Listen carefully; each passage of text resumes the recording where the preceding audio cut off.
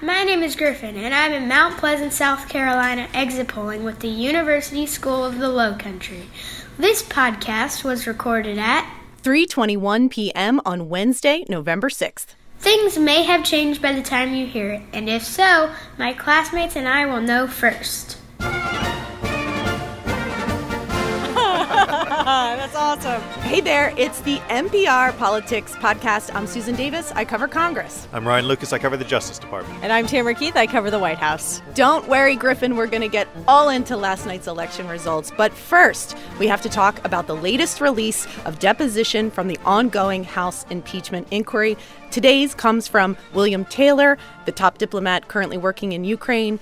Tam, remind us how Taylor fits into the narrative. So Taylor is this sort of lifelong public servant who was recruited by Mike Pompeo and others by the Trump administration to go sort of fill in as the top diplomat in Ukraine after the U.S. ambassador to Ukraine was drummed out of the country, in part by the president's personal attorney, Rudy Giuliani. So Taylor is someone who Democrats see as a very credible witness in all of this, who has a lot of firsthand knowledge, as we are seeing through this transcript, of many of the events that we've heard about leading up to and after the call. He's also someone who was not dropped into Ukraine with a blank slate. He's someone who had served as an ambassador there before, and so he's familiar with the players and how the country works. And one of the things he had testified to when he came in was that he wanted a commitment from the Trump administration to take the job, that it would maintain a strong U.S. commitment to the security of Ukraine.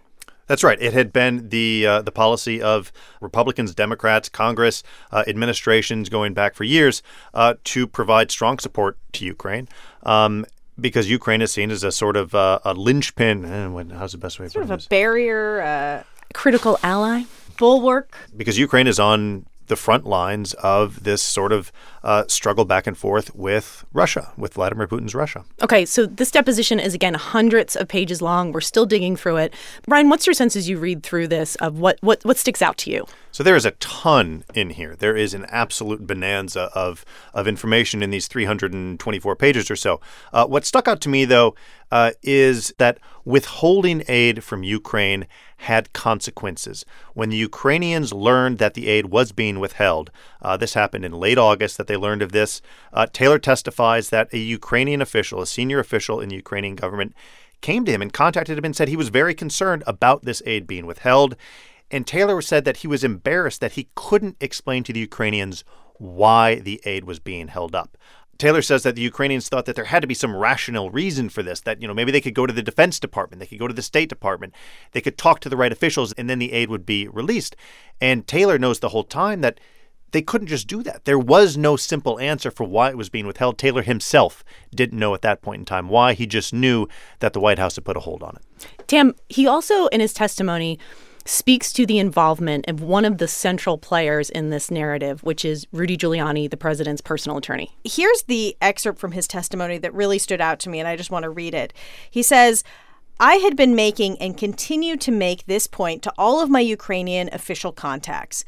The push to make President Zelensky publicly commit to investigations of Burisma," now that's the company tied to the Bidens, "and alleged interference in the 2016 elections showed how the official foreign policy of the United States was undercut by the irregular efforts led by Mr. Giuliani." He says at first, when he took the job, he was not concerned by the fact that Giuliani had this sort of outside advisor role. He said, people do that all the time. Presidents bring in outside advisors who play some sort of consulting role on policy. He didn't have a problem with Giuliani being involved. Over time, he developed concerns about Giuliani and then became deeply concerned ultimately because Giuliani was pursuing the president's own personal political interests and not the interests, the national security, foreign policy interests of the United States, which is how most outside foreign policy advisors would be doing. One of the things we look for in these testimonies is how they corroborate each other, or how the details line up. And what's interesting to me about Giuliani is Taylor's testimony is very consistent with the other testimonies we've seen come out this week. People like Marie Yovanovitch, the former ambassador to Ukraine, or Gordon Sondland, the ambassador to the EU. Even people like Sondland, who are maybe seen as allies of Giuliani from the outside, testify that they really saw his influence as negative and meddling and wasn't always what they thought was in the best interest of the country or the president, but they felt they had to deal with Giuliani because of his closeness to the president. Yeah, and that Giuliani, in a way, was sort of poisoning the president, that the president's very dim view of Ukraine and corruption in Ukraine was in part colored by conversations he was having with Giuliani. And so these officials were they were kind of working with Giuliani just to try to convince him, to convince Trump that actually no U.S. policy toward Ukraine should continue as it had been. Right. They were trying to work through Giuliani to counter the messaging that Giuliani, to counter the negative flow of information that Giuliani was providing the White House. They had to go through Giuliani to get Ukrainian President Zelensky in front of the president to make everything okay. Taylor's testimony to me, too, is a reminder that there's so many pieces of this puzzle we still don't fully understand, partly because not everyone has come up to Capitol Hill to talk to Congress, and the White House has encouraged many of those people not to come up. But specifically 3 people that he talks about in his testimony are former National Security Advisor John Bolton, the Secretary of State Mike Pompeo, and the acting White House Chief of Staff Mick Mulvaney. 3 people that Congress would like to hear from, but they have not. Would love to hear from, but hasn't shown up. And his testimony speaks to, they are central witnesses in this investigation, too, and each one of them has information. We just don't know the answer to those questions. For example, he testifies to John Bolton leaving a meeting in July because he got angry that people brought up that they would pressure Ukraine to do these investigations. He talks about he sent a cable to Mike Pompeo in late August voicing Taylor's upset at withholding military aid. And he says that he was in a meeting with OMB officials in which he was told that acting Chief of Staff Mick Mulvaney directed the withholding of military aid at the direction of the president. Bolton is supposed to come up tomorrow? Yes, he is scheduled to appear this week, but our reporting is that he won't show up. He won't show up. And the public is going to get to hear from Taylor very soon. That's right. The chairman of the House Intelligence Committee leading this impeachment inquiry, Adam Schiff, said today that Taylor will testify on Wednesday, next Wednesday, as will George Kent, who is a senior State Department official with a focus on Ukraine. And then we'll hear from the former Ukrainian ambassador to Ukraine, Marie Yovanovitch, who was unceremoniously pushed out of her post as part of this effort by Giuliani. Yeah, and, Taylor is seen as likely the biggest, best witness that the Democrats are going to get in this inquiry, unless there's someone that appears that we don't know about, simply because he has this very long history, because he took meticulous notes, because his testimony behind closed doors really sort of tells the broadest swath of the story of what happened with the call and with U.S. relations with Ukraine. And as the House is preparing to go more public, the White House now, we have learned today, is also preparing for a more public push against the impeachment inquiry. They're bringing on 2 new people to help push the president's message: Tony Sayegh, who's a former Treasury Department spokesman, and Pam Bondi, the former Attorney General of the state of Florida. And she's someone who you can really imagine going out and doing the cable hits and defending the president the way that he wants to be defended. It does seem to be, though, a recognition from the White House that the current message strategy might not be enough. There are numerous people at the White House who would agree to that, though not on the record. And there are numerous people in the president's orbit who are saying it loudly from the rooftops, trying to get the White House to be more focused. Okay, we have to leave it there, and you two need to get back to work.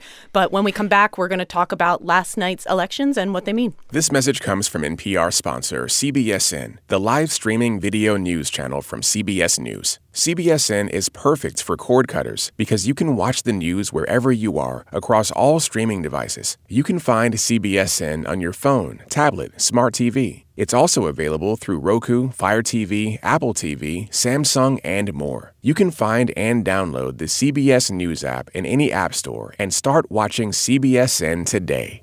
In 1987, dozens of federal agents surrounded a trailer park in Ozark, Missouri. Their target, a white supremacist threatening violent revolution. I have 8 teams of freedom fighters prepared to start a race war nationwide. The agents fired tear gas, arrested him, and found a massive arsenal. C4 plastic explosives, hand grenades, thousands of rounds of ammunition. So, years later, why did the FBI stop watching him? That story on Embedded from NPR. And we're back, and Jessica Taylor and Domenico Montanaro are now here to help us sift through last night's election results. Hey, guys. Hey there. Hey, Sue. So state and local elections took place in much of the country, but the focus has really centered on 3 states. Jess, can you talk us through the elections that we are going to focus on specifically? So there were 2 big governor's races last night, and the main one that we were looking at is Kentucky, where Democrat Andy Beshear has declared victory over Republican incumbent governor Matt Bevin. Beshear leads by about 5,300 votes, but Bevin is not yet conceding. In Mississippi, an open seat contest there that Republicans held onto, with Lieutenant Governor Tate Reeves defeating Democratic Attorney General Jim Hood. And in Virginia, Democrats took over the state legislature, and they now have every statewide elective office. It's really amazing what's happened in that state over the last decade, going way more Democratic. So a ton of races last night and a ton of lessons. But I think one of my takeaways from last night is the fact that Virginia, just in even the time that I've covered politics, has transitioned from what was seen as this red, reliable state to a purple state to now maybe just a blue state. Totally. And, in 2008, I remember we would talk about how Virginia matched closest to the rest of the country. And we would say, as goes Virginia, so goes the rest of the country. Well, Virginia kept going while the rest of the country went the other way, or at least went a little more slowly. Last night, and again, was a story of the suburbs. Democrats flipped 3 congressional seats last November in Virginia. We saw some of those big gains that they made in Northern Virginia, in the Richmond area, and the growth in Virginia, I think, is driving that. And now Democrats could pass gun control measures in Virginia, possibly the Equal Rights Amendment. So major changes that could be coming. The home of the NRA may very well pass gun control measures now. Jess, can we focus a little bit on the Kentucky governor's race? Because this is one of those races that people in politics are going to try and draw big lessons from, because Kentucky is a state that Donald Trump won by 30 points in 2016, and Democrats might be poised to win the governorship. It's a weird state because it does sort of trend ancestrally Democratic, as some of these southern states have. Bevin, when he won in 2015, was actually just the 3rd Republican to win the governorship since World War II.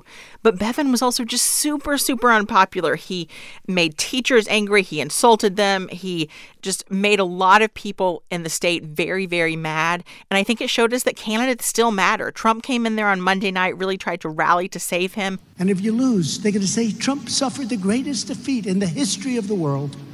This was the greatest. You can't let that happen to me. It wasn't enough. And I would caution against reading too much into this, because Bevin was so unpopular. But also, I think it showed us that voters are still willing to make a differentiation between federal and state races. Voting for someone of the different party on a state level is very different than voting for someone for president or for senator. And I think that's why a lot of people pointed out to me last night on Twitter, okay, Mitch McConnell, the Senate Majority Leader up for re-election, also has incredibly low approval ratings. But again, I think casting that vote is very, very different. And that's why I don't think McConnell is in any real danger next year. And Domenico, this was also the first major elections that have taken place since the impeachment investigation was launched. What kind of clues were people looking for in these elections? And is there any lessons to take away from it? Yeah, I think Kentucky and Virginia showed that impeachment just isn't the issue that Republicans hoped it would be. They were promising that this issue would be a third rail for Democrats, that it would backfire and fire up rural Trump-based voters. Well, the Trump campaign may be raising money off it, but the voters didn't show up to vote last night in the same ways that urban Democrats and suburban voters came out to the polls. So is the big lesson takeaway from Tuesday, the suburbs are really what matters here? Yeah, look, I think for 2020 Democrats, who are the people that won and did well in these places? Moderate Democrats. And that's not exactly the kind of message you hear on the Democratic presidential campaign trail, but you wonder if it'll come back to that if all the evidence says, hey, in 2018, Democrats won the House because of moderates. In 2019, they're winning races because of moderates, if they get that message. All right. Well, we have to leave it there for today. Thanks, guys. I'm Susan Davis. I cover Congress. I'm Jessica Taylor, political reporter. And I'm Domenico Montanaro, senior political editor and correspondent. And thank you for listening to the NPR Politics Podcast.